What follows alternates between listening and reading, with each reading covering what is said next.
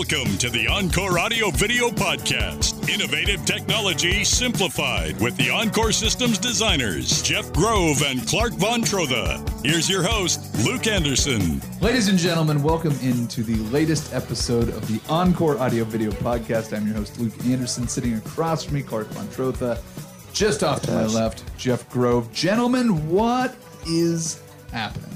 Luke, how are you? Happy New Year. Happy New Year. Happy New Year to you. Very excited about today's conversation. It is something near and dear to my heart.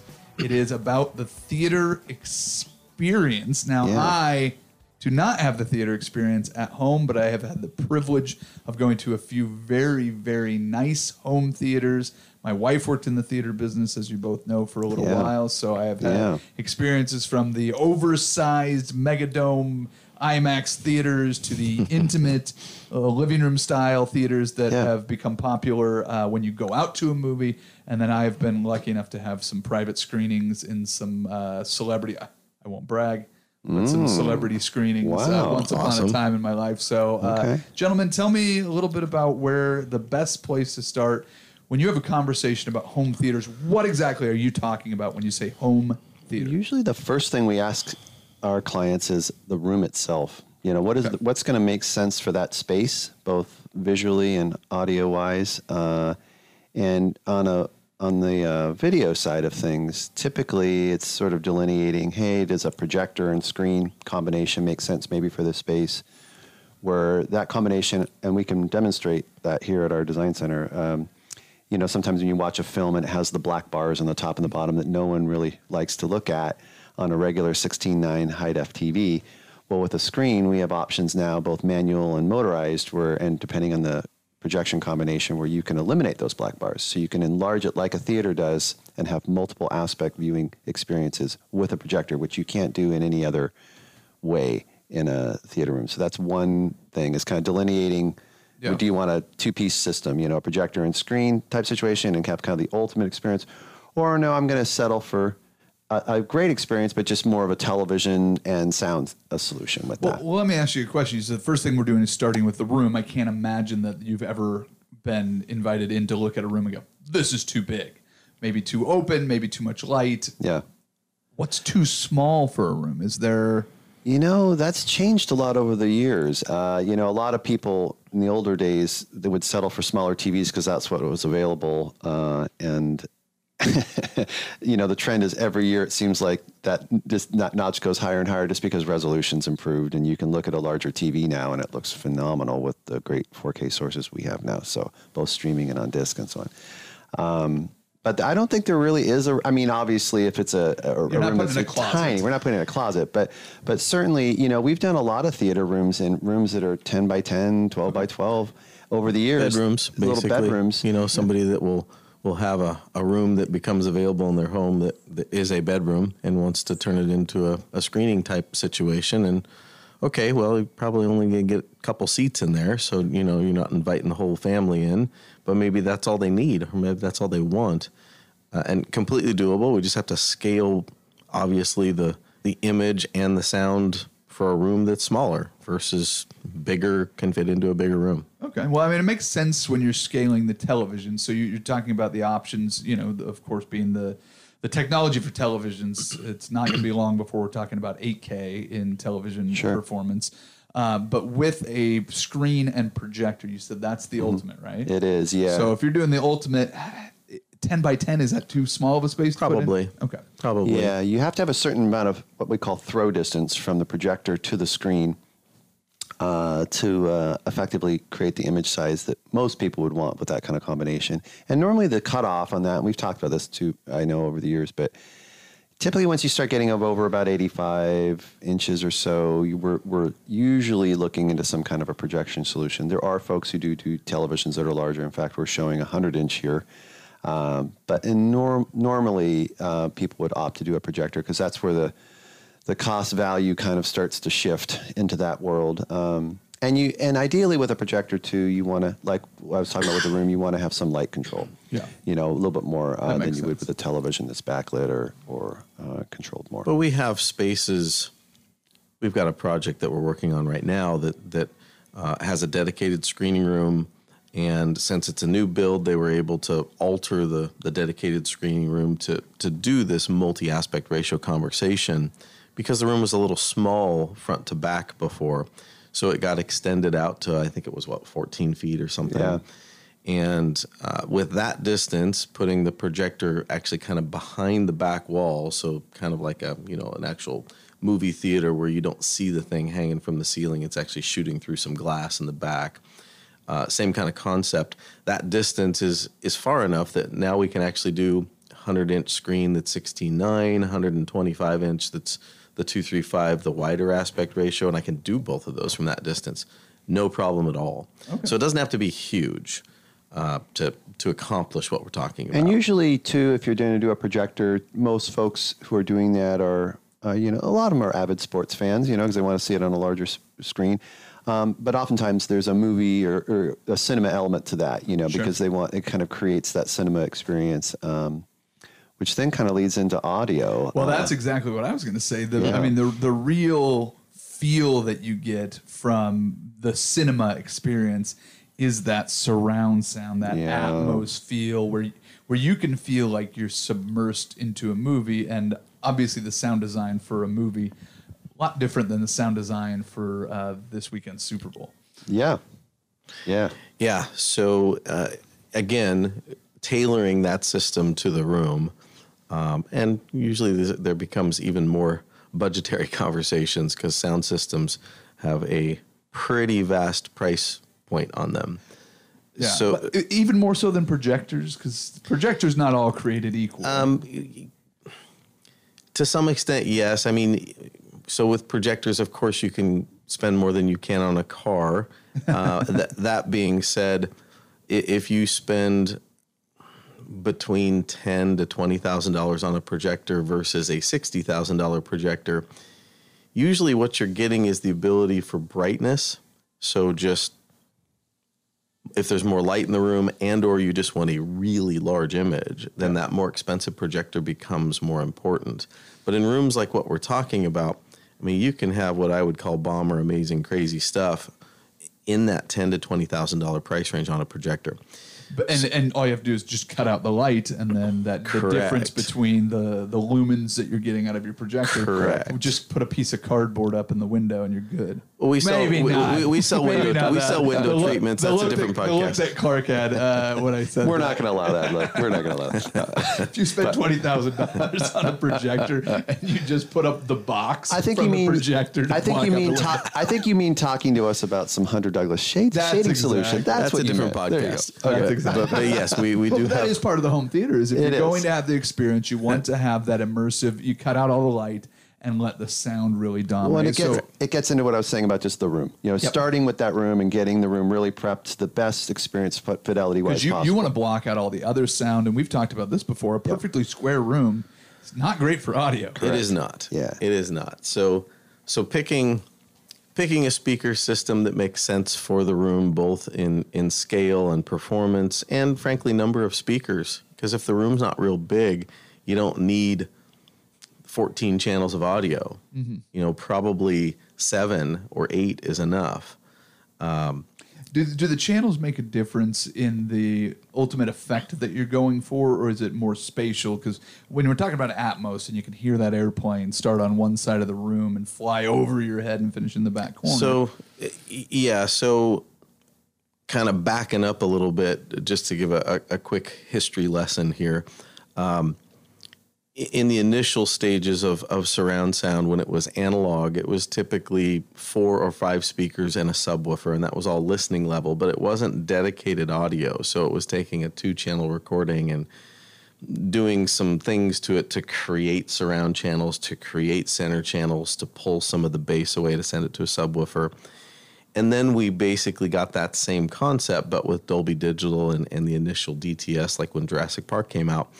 Separated all those channels to fully dedicated channels digitally, full range, all of that. And then we had far better surround sound because it was dedicated information to all those speakers. The problem with that format is the logic that's used on that is frankly not very smart.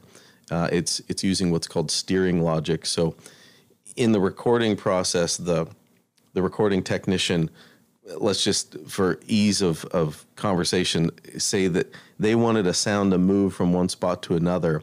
They would literally take a joystick and just move it from one speaker to another in the system. So it was just steering that information. Yeah. And with Dolby Atmos, it or DTS:X, same conversation, two different companies doing the same thing, just with their own algorithm. It's very different. So first off, you have listening level speakers, which is kind of that 5.1, those speakers that are now supposed to be at ear level. Usually 5 speakers is the minimum. You can do more than that, but we'll just, for simplicity of the conversation, we'll just stick with that. And then you have these Atmos height channels, which for home application, there's usually 2, 4, very rarely 6, but somewhere in that neighborhood. And those are about creating that spherical information when something needs to have some height to it. So then back to the recording side of things, the recording artist now has a full 3D rendering of a space, and if they want to create the sound of the airplane from Top Gun moving from point A to point B in the room, wherever those points are, they quite literally create those points in space and time and say, move from here to there, however, whatever speed they want that to move. And that goes into the recording in a 3-dimensional way. Interesting. Then on the decode, we've said, okay, we have the 5.1 speakers at listening level. We've got 4 speakers up in the ceiling, and they're spaced this way at this distance with this height of ceiling. All kinds of information has to be put into the system initially. So then the decoder says, okay, I see a sound that's supposed to happen from this point to this point in space and time. So to make that happen, I'm going to play this combination of speakers to this combination of speakers to make it actually sound like it went from that point to that point. So now we no longer have steering from speakers to speakers, but what they call placement logic. Okay. And even if you're not listening to something that's recorded in Atmos, this processor is so much better. It makes everything sound better. Yeah, so, and that's a really important point, though, about that, what he's saying about makes everything sounding better. So even if you didn't have Atmos, even if we came into this a 5.1 or 5.2, 7.1, 7.2, whatever system, but it didn't have the height channels, but you selected Atmos because your processor could do that, the bandwidth of that is increased as well. So you're actually getting better sound versus the Dolby Digital counterpart of that.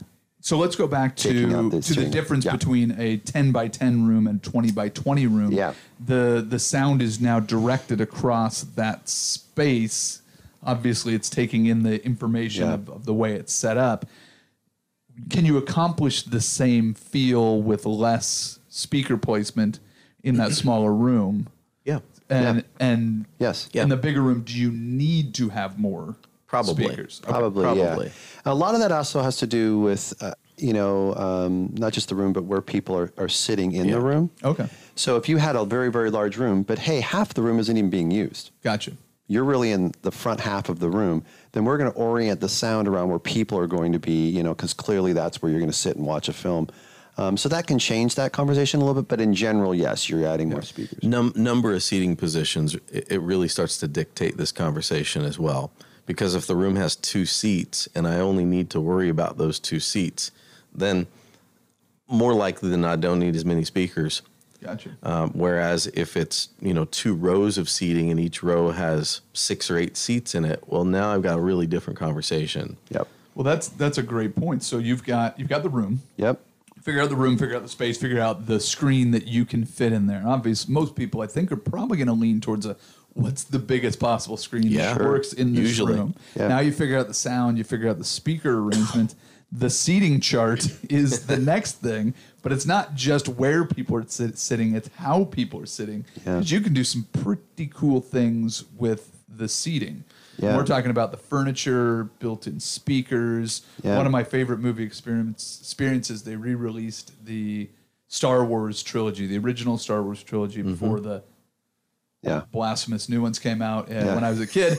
But we went up to Castle Rock, Washington, and the theater up there is designed with 3 rows of rumble seats for the Mount St. Helens eruption thing. Oh, yeah, okay. And so now you're sitting in the rumble seat and they time it out. So instead of Mount St. Helens erupting, it's the Death Star exploding. Yes. And having you guys can do that stuff, yeah? Yeah.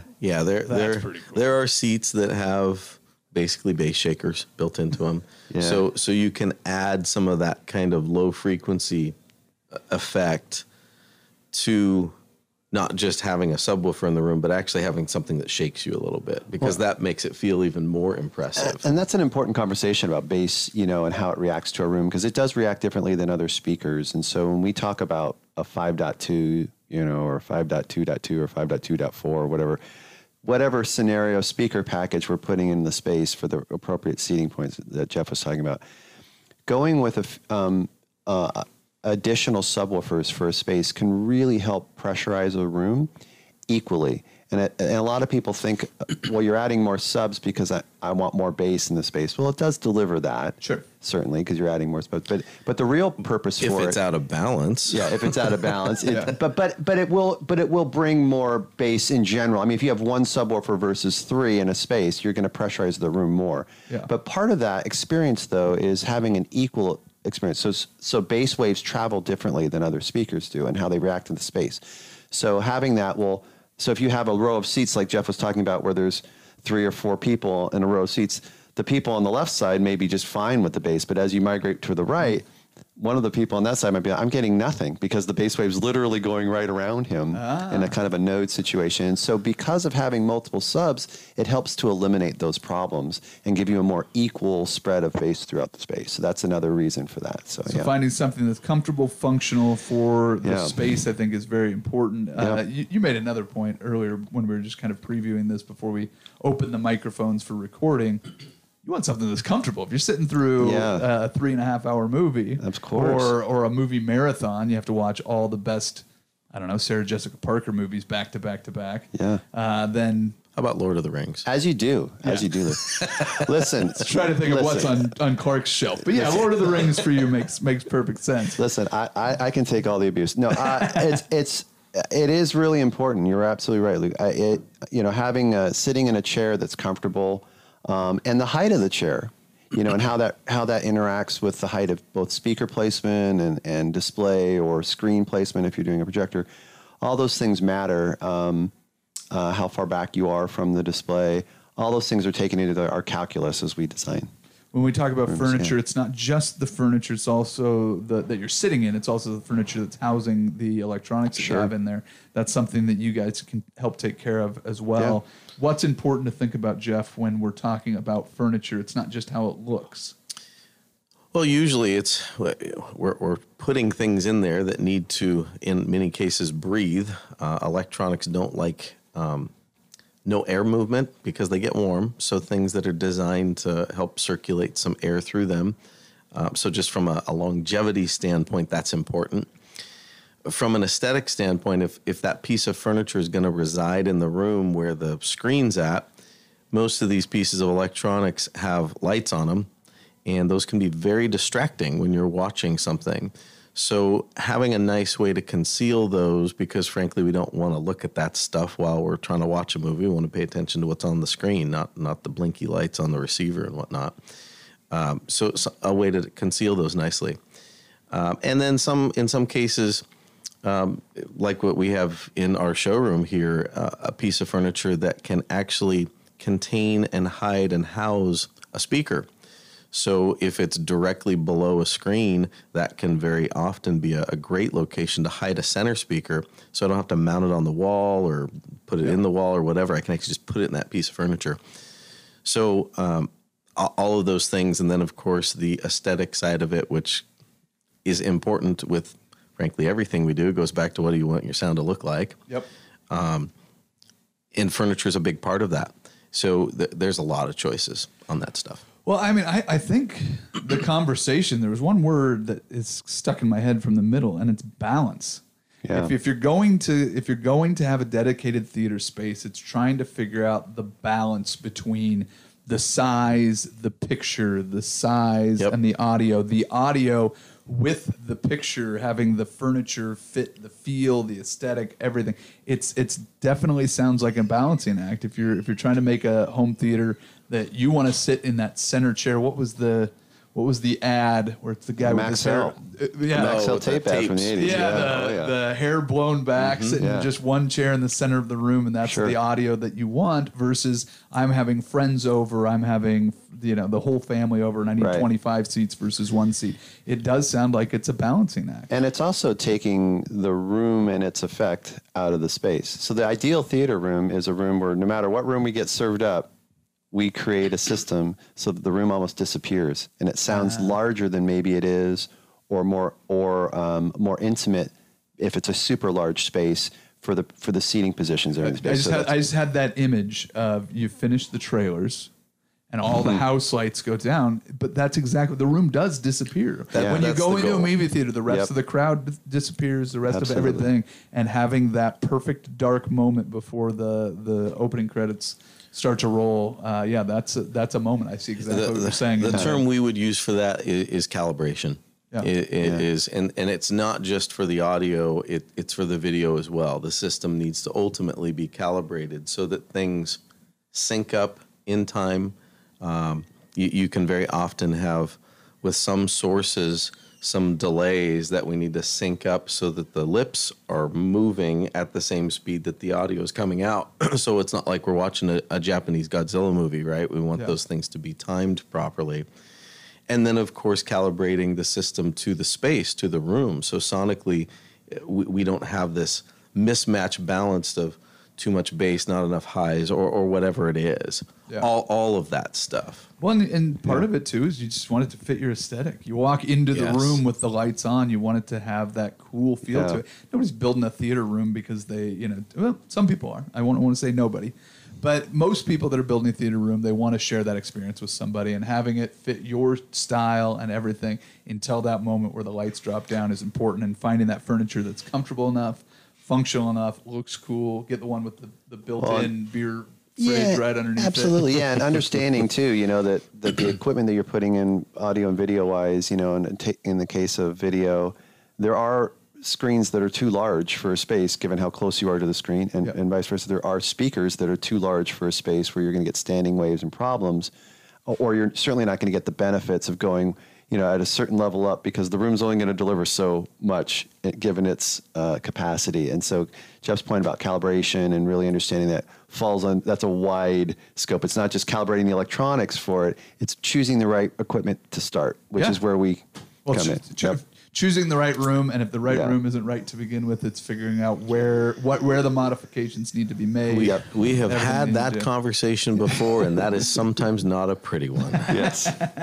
Well, the conversation is where it starts. If you're interested in building a home theater and bringing that theater experience into your home, it starts with a conversation with the gentleman from Encore Audio Video. They're down here in the Pearl District, 14th and Everett in Portland, Oregon, or you can find them online at encoreaudiovideo.com. Gentlemen, we're sitting in your theater room here at the showroom, so it's definitely a good conversation to have. Mm-hmm. So anything else that you would add to that if somebody's interested in building their own home theater? The last part's probably simplicity of control. And we've talked about control systems before in other podcasts, but ultimately, whether you spend $10,000 or $500,000, if you can't control the system, you're probably not going to use it. Very true. So, and we'll just leave it at that because it's pretty simple. We just want something that's easy to control the whole system. Yeah, well, and when you talk about control, you can set up the theater room to play your movies, play your favorite TV shows, the big game. You can play video games on it, so you can use it for all of those things. But the more elements you add to it, the more important your point there, Jeff, which is make sure those controls work, and it's really simple. Yep, absolutely. All right. Gentlemen, thank you very much. If you'd like to hear any more thoughts on other aspects of home audio, home video, surveillance, whatever it is, there's plenty of podcasts in the catalog. And if there's something you can't find, hey, let these guys know and we'll make that our next Encore Audio Video podcast. Gentlemen. Sounds good. Thank you, Luke. Yeah, thanks, Luke. Thank you for listening to the Encore Audio Video podcast. If you have questions about today's topic or to schedule your free consultation with Jeff and Clark, go to encoreaudiovideo.com.